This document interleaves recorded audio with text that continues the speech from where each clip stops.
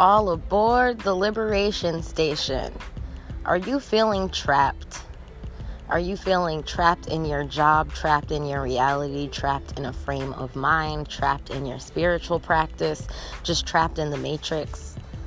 Well, I'm the spiritual abolitionist. I'm a non-binary, black, queer, radical universalist, and I'm here to share some wisdom. I'm here to share the wisdom that I've gained through my life and really open up some discourse regarding Black, queer, and trans inclusion, the revolution, and what's going on with all the unseen forces right now, both the ones who have our backs and the ones who don't. So let's get free. All aboard!